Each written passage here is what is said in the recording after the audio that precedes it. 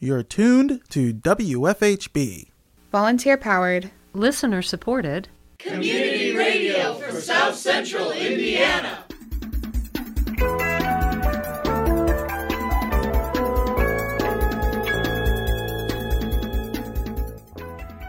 Good afternoon. Reporting remotely for WFHB, this is Don Guerra. And I'm Noelle Herhusky-Schneider. This is the WFHB local news for Monday, April 18th, 2022. Later in the program, we have the latest edition of Strike Mike, voices from the Indiana Graduate Workers Coalition in light of the recent strike at Indiana University. Also coming up in the next half hour, we have some recent prison-related news and announcements from the producers of KiteLine, our public affairs program devoted to prison issues in the Midwest and beyond. But first, your daily headlines.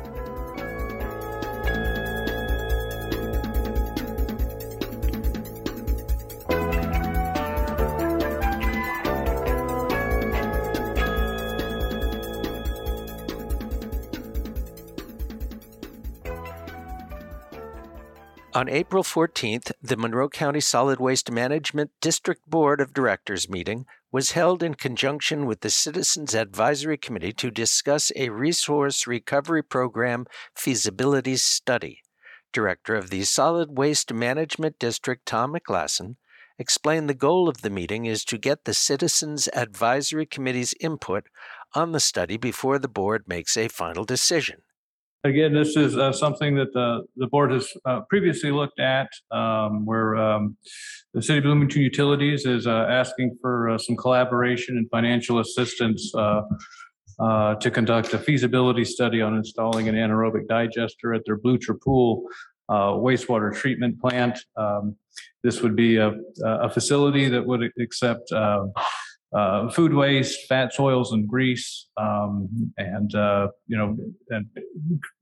through the anaerobic digestion process would, create a what's called a biogas that can be used as a heat source to generate electricity, or sold back, onto the gas pipelines if it's cleaned up a little bit. Additionally, there is a solid waste byproduct out of it that can be land applied as a soil amendment or a fertilizer. So there are, some beneficial products that come out of the anaerobic digester process. And again, this is just to fund a study to see if it's feasible to install such a facility at the Blucher Pool wastewater treatment plant. And it is, it is something that would, that would divert materials currently going to a landfill, from going to a landfill, and using them in essence as a waste to energy fuel. So there is some benefit to it, and then that would be something that would align with the district's mission and some of the district's goals.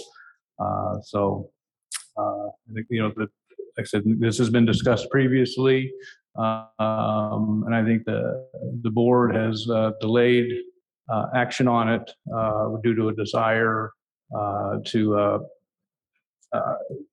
have a discussion, get input from the CAC, which is the purpose of this joint meeting.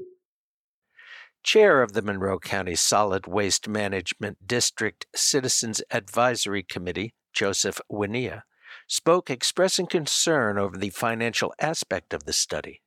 And I know that the discussion is for half of the cost of the feasibility study, which equates to about $65,000. But I think it's important to take the full project cost into account now for this decision.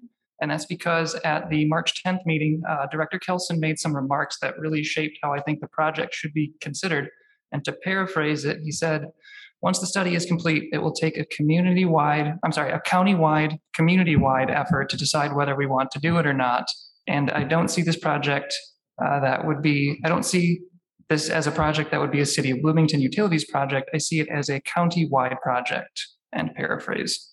So Knowing that even after the feasibility study, it will require the support of the full community and most likely the district as well, I think it would only be logical to contribute to the study now if the district also intends to contribute to the installation of the biodigester if deemed feasible.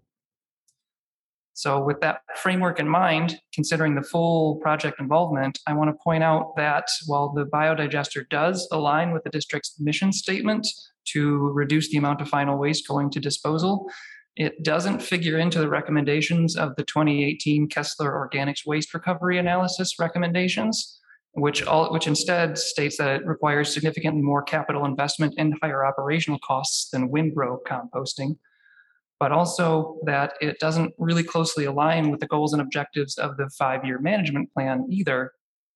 Director of Bloomington Utilities Vic Kelson explained why collaboration is important now during this study rather than just waiting until the anaerobic biodigester is being built.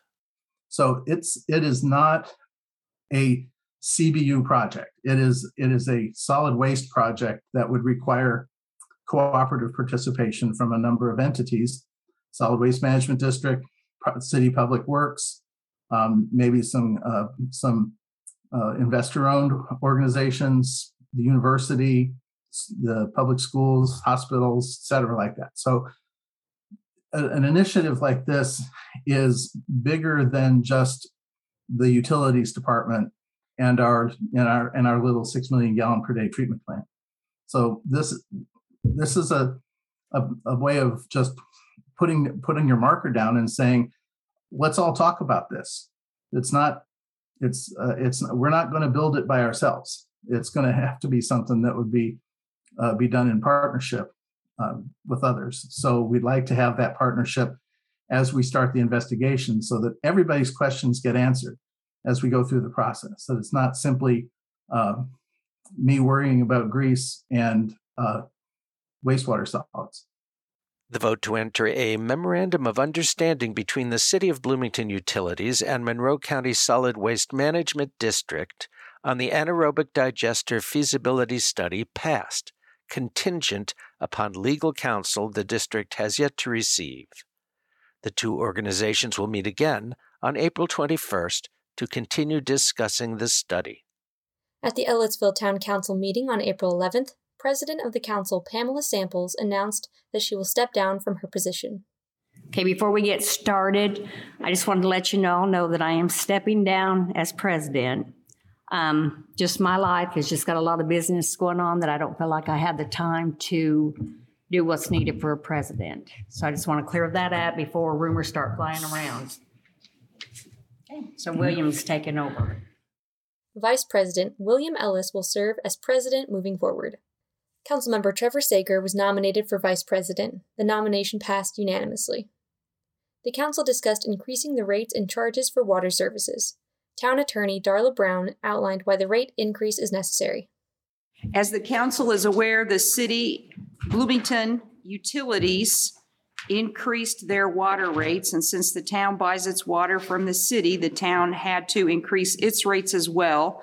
And so that's called, when you piggyback, for lack of a better word, on another utility, that's called a tracking factor. And Baker Tilly petitioned the IURC under what's called a 30-day filing to increase the rates to make them commensurate with what the city of Bloomington was charging or increasing the town's rates, and that 30-day tracking factor was approved. That resulted in, approved by the IURC last week. And so what that means is there's a tracking factor of 85 cents per 1,000 gallons. So what that means for the town's ordinance is that will increase the tap and meter installation charges. It will increase the monthly water usage charges and the minimum monthly charges. It does not affect some of the other things in the town code, such as the municipal hydrant charges, the automatic sprinkler charges, reconnection charges, late payment fees, insufficient funds charges, and the meter deposits. So what you have before you is a new ordinance to adopt those new rates and charges pursuant to the IURC's approval of the rate tracking factor. Councilmember Dan Swafford asked what the fee rates would be after the increase. Utility Director Jeff Farmer responded it will be $6.33 per 1,000 gallons. The rate per 1,000 gallons is going to go from $5.48 to $6.33. Councilmember Scott Oldham said that the information should be made available on the town website for the public to see. The council will vote on the ordinance at their next meeting. At the Bloomington Redevelopment Commission meeting, Director of Housing and Neighborhood Development, John Zodi, suggested that the amount of money the Redevelopment Commission offers for emergency home repairs be increased permanently due to the rising costs for construction materials. One item on my report tonight on agenda item C under number 6, we're going to ask you to consider the increase of a emergency home repair amount again. And I want to just provide some context there. We've asked you to do a number of these over the last several months, and we think it's important that probably later this summer or at a time, if the commission feels another time is appropriate, to revisit our program guidelines and look at revising those more permanently so that we aren't sort of doing this in a case-by-case basis, if you will. We'd like to be a little more consistent. Prices being what they are and work getting done is just more expensive generally, so we think it's time to take a look at those again. So just to let you know when that comes up, that is something the staff is recommending we do here before the end of the summer. Economic and Sustainable Development Director Alex Crowley gave an update on the retail spaces available at parking garages. One of the commissioners asked for an update on the retail spaces in the garage, just generally. So I'll talk a little bit about that. As you know, there are spaces at the Trades District garage on the north side of the building. It's about 4,500 square feet, something like that. And then there's a number of spaces at the 4th Street garage facing Walnut. And there are about 3 or 4 spaces there that aren't being used. One is being used by the parking services group. So we are actually in somewhat active discussions for the Trades District space, and I'll hopefully bring more information about that at the next meeting. And that would be for the entirety of the space if that were to work out. And so we've had some nibbles other than what the group that we're talking to right now. It's kind of a tough commercial moment, as all of you know, in the commercial industry, or the commercial real estate sector. So we're really interested in trying to fill the spaces, obviously, and hopefully we can get that one filled. The 4th Street one, we have not gotten a lot of recent interest in. We did get a fairly substantial amount of interest a while back. The economics didn't end up working out for that potential tenant. So that one is a little bit less active right now. Certainly we'll bring you updates as we hear about it. My sense is things are maybe starting to pick up a little bit in commercial real estate, but it's not where it needs to be, and so it may take a little bit of time. Zodi asked the commissioners to approve the increase of emergency home repair funding for a mobile home. We are asking, as I mentioned before, asking the commission to consider the increase of an emergency home repair. This is for a mobile home for a resident here in Bloomington. As you know, the cap is $3,500. We have cost estimates that are coming back at varied amounts, which require us to ask for an increase of $4,500, not to exceed $8,000. This is largely for floor repairs in the sort of main thoroughfare of the residence, as well as in the kitchen. The board approved the increase unanimously. The next meeting will be held on April 18th. At the Bloomington City Council meeting, Mayor John Hamilton presented his proposal to increase the local income tax. Bloomington is at a pivot point. You've all heard me describe pressing needs confronting us several times. I'll begin tonight with a different voice. Mayor Tommy Allison made the following comments in a 1984 memo to City Council that first established the local option income tax. Quote, "No government official wants to raise taxes which are unnecessary, but our first obligation is to provide basic services to our citizens. We must maintain the high quality of our police and fire services. We must maintain our streets, curbs, sidewalks, our equipment inventory, and our city facilities." Close quote. This 1984 income tax of 0.5% was raised another 0.5% 5 years later in a 1989 council action, bringing that basic lit local income tax to 1% some 30 years ago, where it stayed until 2016, when the Local Income Tax Council raised a 0.25% public safety lit to support critical investments in that sector.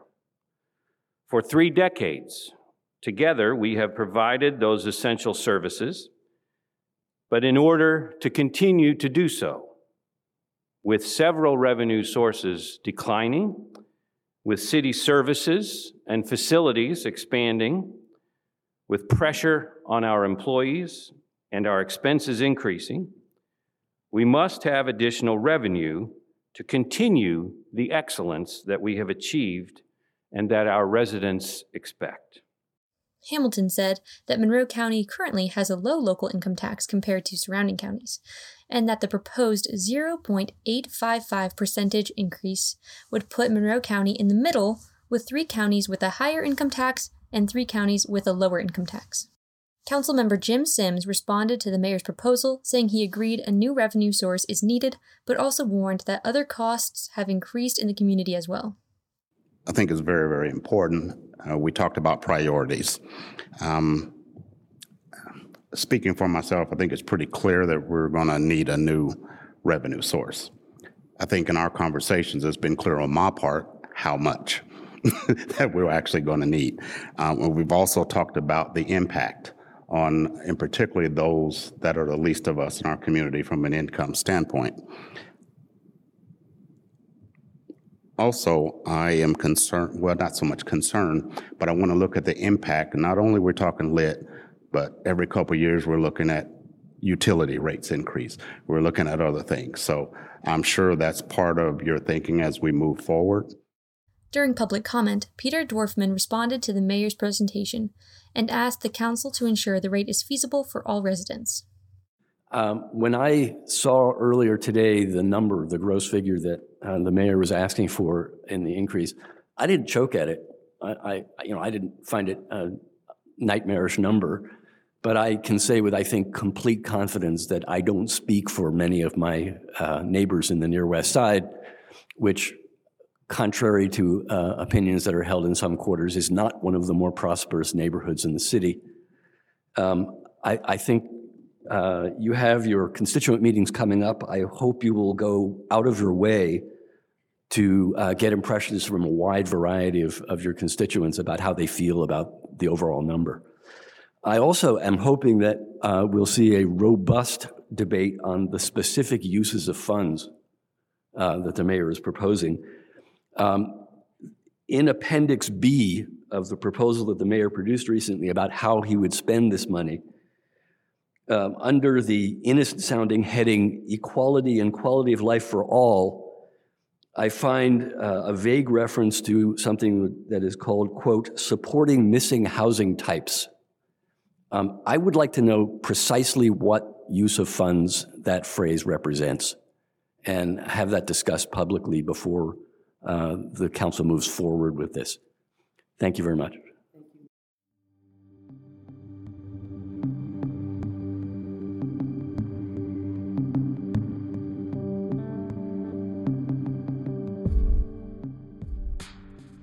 Up next, we have some recent prison-related news and announcements from the producers of KiteLine, our public affairs program devoted to prison issues in the Midwest and beyond. KiteLine airs each Friday at 5:30 p.m. on WFHB. The program is available online at wfhb.org or wherever you get your podcasts.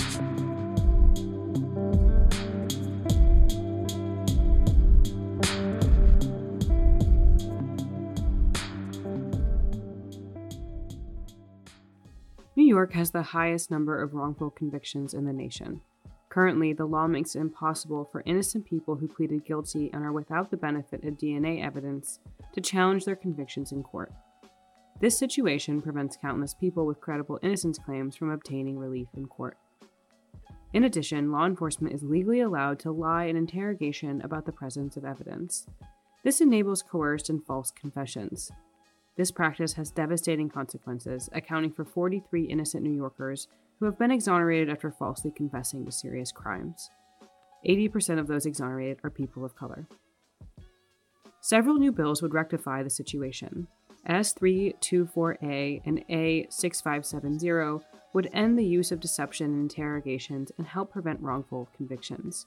A98 and S266, the Challenging Wrongful Convictions Act, would repair the law to enable an authentic legal pathway to exoneration.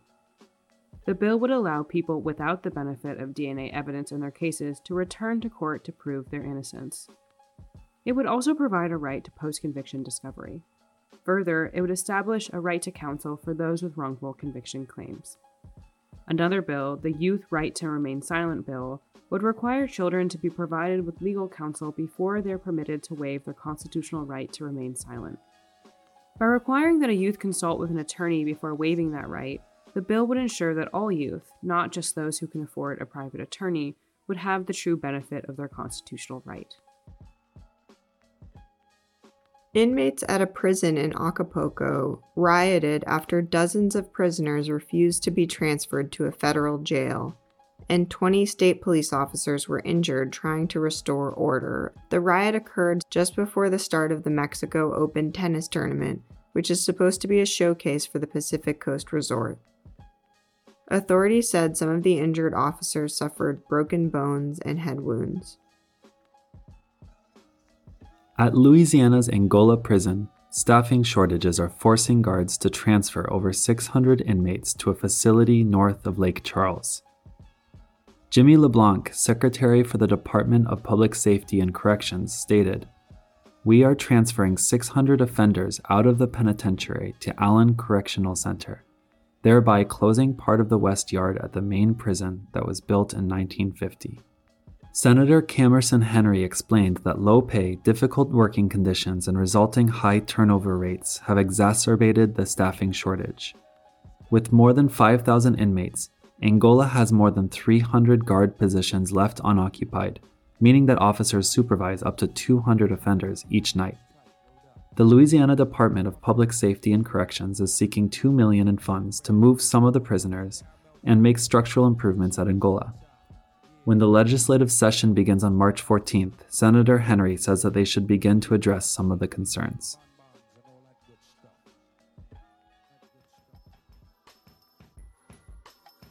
The French government has called for calm after fierce clashes left dozens of demonstrators and police injured on the island of Corsica, where anger over the assault of a nationalist prisoner has reached a boiling point. Police reported 67 people were injured in protests on Sunday, including 44 police, following the scenes that onlookers described as akin to guerrilla warfare. Ivan Colonna, who is serving a life sentence for the assassination in 1998 of Claude Erignac, Corsica's top regional official, has been in a coma since he was beaten on March 2nd in jail by a fellow prisoner. The incident has stoked anger on the island, where some see Colonna, who was arrested only in 2003 after a 5-year manhunt that eventually found him living as a shepherd in the Corsican mountains, as a hero in the fight for independence.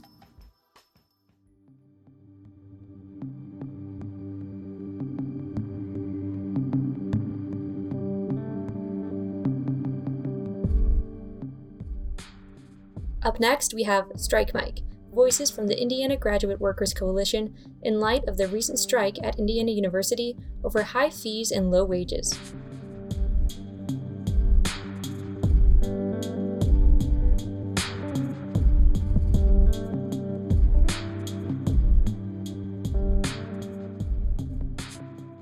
Today, for Strike Mike, we spoke with Zara Anwarzai, a graduate worker and organizer with the Indiana Grad Workers Coalition. She summed up the state of the strike so far and talks about IGWC's next steps, given the administration's unwillingness to negotiate. We turn now to that interview. Last week, we started off super strong. It was just really exciting and sort of awe-inspiring to see so many people turn out to the picket lines. We had picket lines all across campus, and it was incredible. You know, you would leave one and still be able to hear it in the distance. And the second you stopped hearing that picket, you would start to hear another one. So, you know, the chants were just sort of reverberating around campus, and it really just felt like we had changed, you know, the architecture of campus itself. So there was a huge turnout. There were tons of graduate workers, tons of undergraduate students. They're supporting us, tons of faculty and community members. And it was really exciting just to see everyone come together in that way. One of the most exciting sites was definitely the sample gates, just because we had and have been having people, as we continue with the pickets, just honking as they go on. And, you know, to have that support from bus drivers, to have that support from community members means a lot and gets everyone really excited and reminds everyone why we are fighting this fight and how powerful we really are when we stand together. Today's picket was especially important. So we actually combined all the pickets into one huge picket at the sample gates, and we heard from 3 undergraduate speakers during a press conference, as well as graduate workers. And, you know, the undergrad speakers talked about how much it matters to them that the tuition dollars that they're paying, especially as they continue to go up every single year, are actually making their way into the classroom, and funding graduate workers in their role as instructors is the most straightforward way to get those tuition dollars in there. So it was really, really important for them, you know, to hear them driving home that message that they feel that tuition dollars are not getting to the classroom, and IU recognizing a graduate worker union would be a very straightforward way to do that. Moving forward, tomorrow we're going to be having our vote about whether or not to continue the strike for another week. So far, it seems like everyone is really excited and willing to continue the vote for another week. We're all really committed to this fight, and we've seen no sort of movement from the administration to negotiate with us. In fact, what we have seen, you know, their introduction of yet again another task force. It's sort of indicating that they're refusing to meet, and they're refusing to rethink the channels of grievance that exist and that we know don't work. So far, there's been no effort on the part of the IU administration to actually negotiate with us. So for that reason, we're really expecting that the majority of graduate workers will vote to continue the strike into week 2. You know, we're not just out here fighting for no reason. We're fighting for union recognition, and we're committed to this fight. So we will keep showing up day after day. We will keep striking day after day until we get that union recognition, or at the very least, a pathway towards union recognition. But so far, there's been nothing in that area done. What we have had is a task force that's been proposed, which is, you know, indicating that the university is refusing to rethink their sort of standard channels of grievance. They're just proposing the same structures that continue to not work. You know, we know what the issues are. They know what the issues are. And they know that union recognition is a way forward and a solution to those issues. And yet they refuse to actually implement the solution that we want, faculty want, and undergraduates want.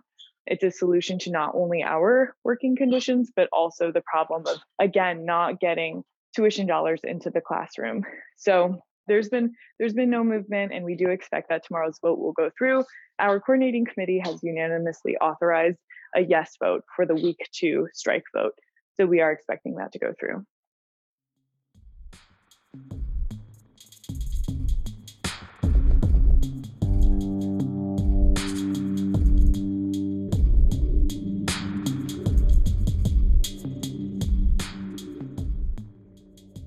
Support for WFHB Local News is brought to you by MPI Solar, a Bloomington business specializing in solar hot water, solar electricity, and solar hot air systems. MPI Solar designs and installs solar power generation systems that encourage independence and individual responsibility. More information online at mpisolarenergy.com.